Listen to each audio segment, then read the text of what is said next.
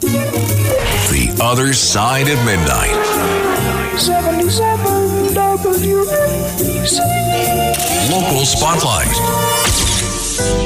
Good morrow, everyone. This is The Other Side of Midnight on 77 WABC. I'm superstar Frank Morano. I hope you had a delightful Labor Day weekend. And if you are a Brooklyn resident, I am hoping the NYPD didn't disrupt your weekend barbecues by flying drones overhead and behind your backyard. That's right. The NYPD tried to keep an eye on Labor Day revelry by deploying remote-controlled, camera-equipped aircraft to monitor large gatherings. The plan was announced at a briefing on Thursday in Brooklyn ahead of Juve and the West Indian American Day Parade, events that honor the region's diverse ethnic groups.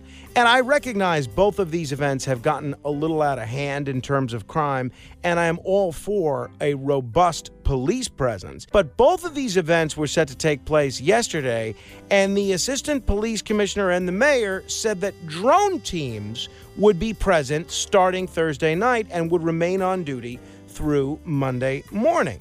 This sort of robotic oversight is wildly intrusive and, I believe, illegal. As Daniel Schwartz, who scrutinizes technology and privacy for the New York Civil Liberties Union, said in a statement, deploying surveillance drones over New Yorkers gathered with their friends and families to celebrate Juve is racialized discrimination, and it doesn't make us safer. As the NYPD keeps deploying these dystopian technologies, we must push back for stricter guardrails, especially given the department's lengthy history of surveilling and policing black and brown communities. I have to say, I am going to put aside the racial aspect of this.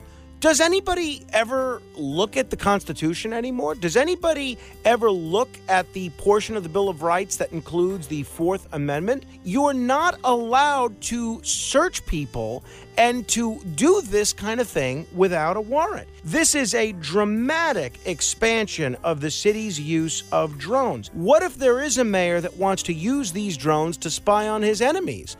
What's to stop him from doing it if they can just deploy these drones without a warrant, without probable cause, without anything, to search anywhere they want? This is a big mistake. Beam me up! To be continued.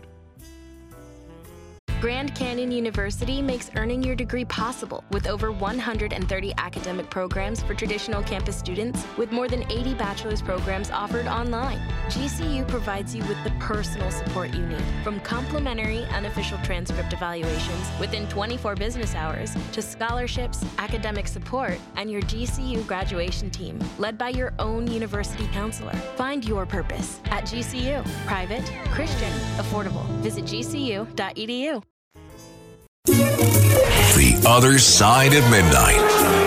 77 WABC. Local Spotlight.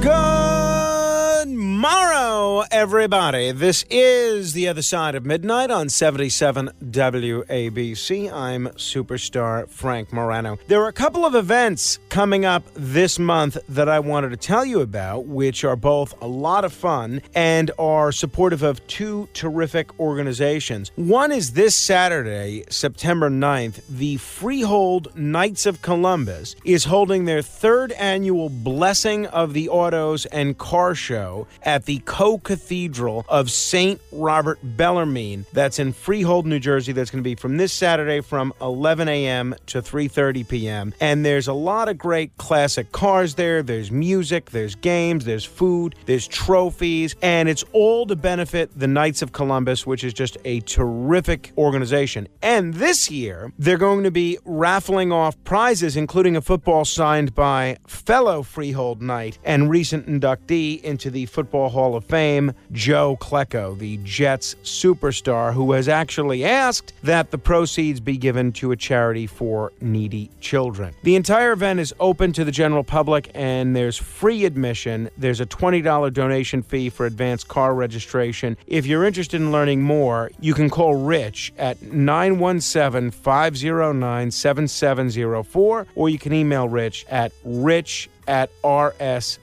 rspepe.events. I know that's a little bit of a mouthful, but it's Rich at rspepe.events. The other event that I wanted to make sure you were aware of is something that's near and dear to my heart, and you're going to be hearing a lot about it over the course of the next 20 days. The big Tunnel to Towers Foundation Run and Walk is coming up on September 24th, and all of us here at WABC are encouraging you to donate to our individual teams. So you can go to wabcradio.com/walk, click on my picture to donate. 2 years ago, I raised by far more money than anybody else. Last year, Dominic Carter edged me out a little bit, so I'm hoping to reclaim my title this year. So please, it's not only a great charity, it's not only a great way to help first responders, it's not only a great way to help family members of first responders and military veterans, including those who've made the ultimate sacrifice. It's a great way for me to look good internally here at the radio station. So it's wabcradio.com/walk. Click on my picture and please donate whatever you can afford. It was great meeting a lot of you at this event last year and the year before as well. Beam me up. To be continued. The Other Side of Midnight. 77 WABC. Local Spotlight. When you think of what information the New York City Department of Transportation would be putting out on social media for their public, what do you think of?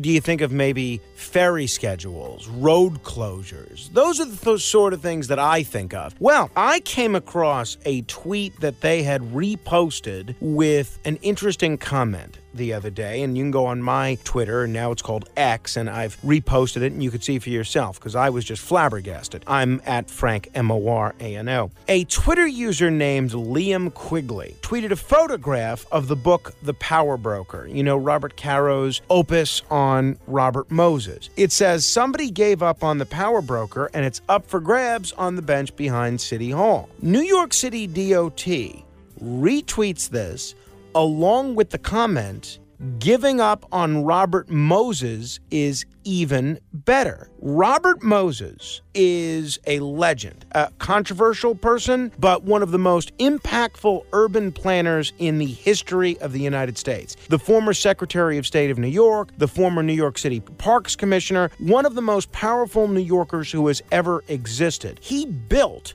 the greatest urban park system in the nation, tripling the New York City park system in size and increasing the number of playgrounds by 600% in 4 years. 90 years after his work, we still depend on the beaches, pools, parks, playgrounds, and greenways that he created.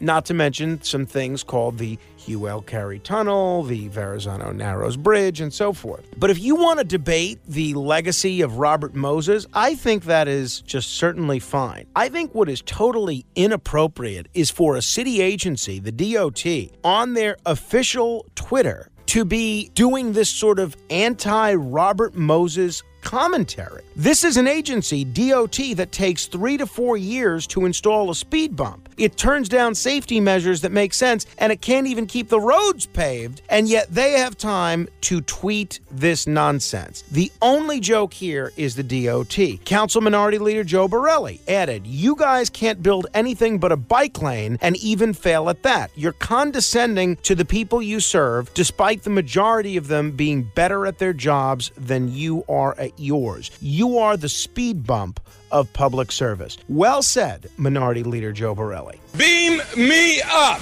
To be continued. The Other Side of Midnight. 77 WABC. Local Spotlight.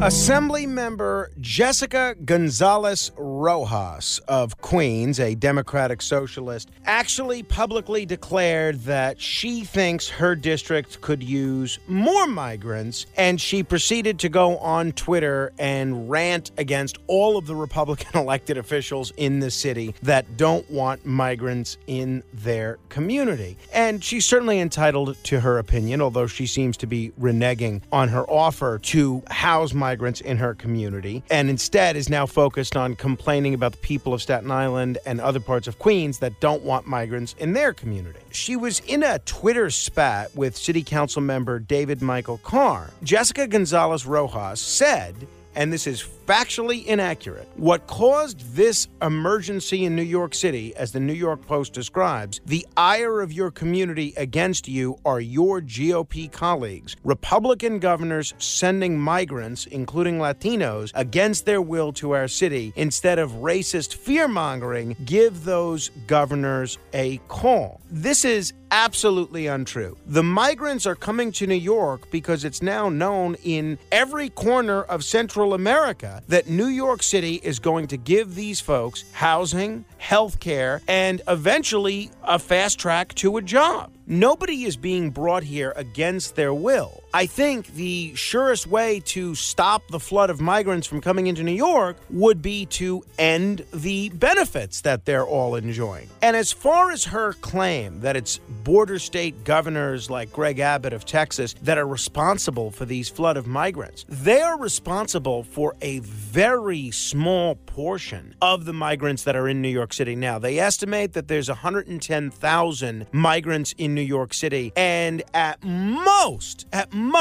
about 10,000 of them were sent here by Republican governors. And don't look now, but August just set a record for the number of illegal border crossings into the United States. So something tells me this problem is only going to be getting worse in our backyard. So it's fine if Jessica Gonzalez Rojas wants to have a discussion about how to handle the migrants, which communities should house them, and so forth. But you can't just make things up because you want to vilify the people of the other party. Did some Republican governors send people here? Yes.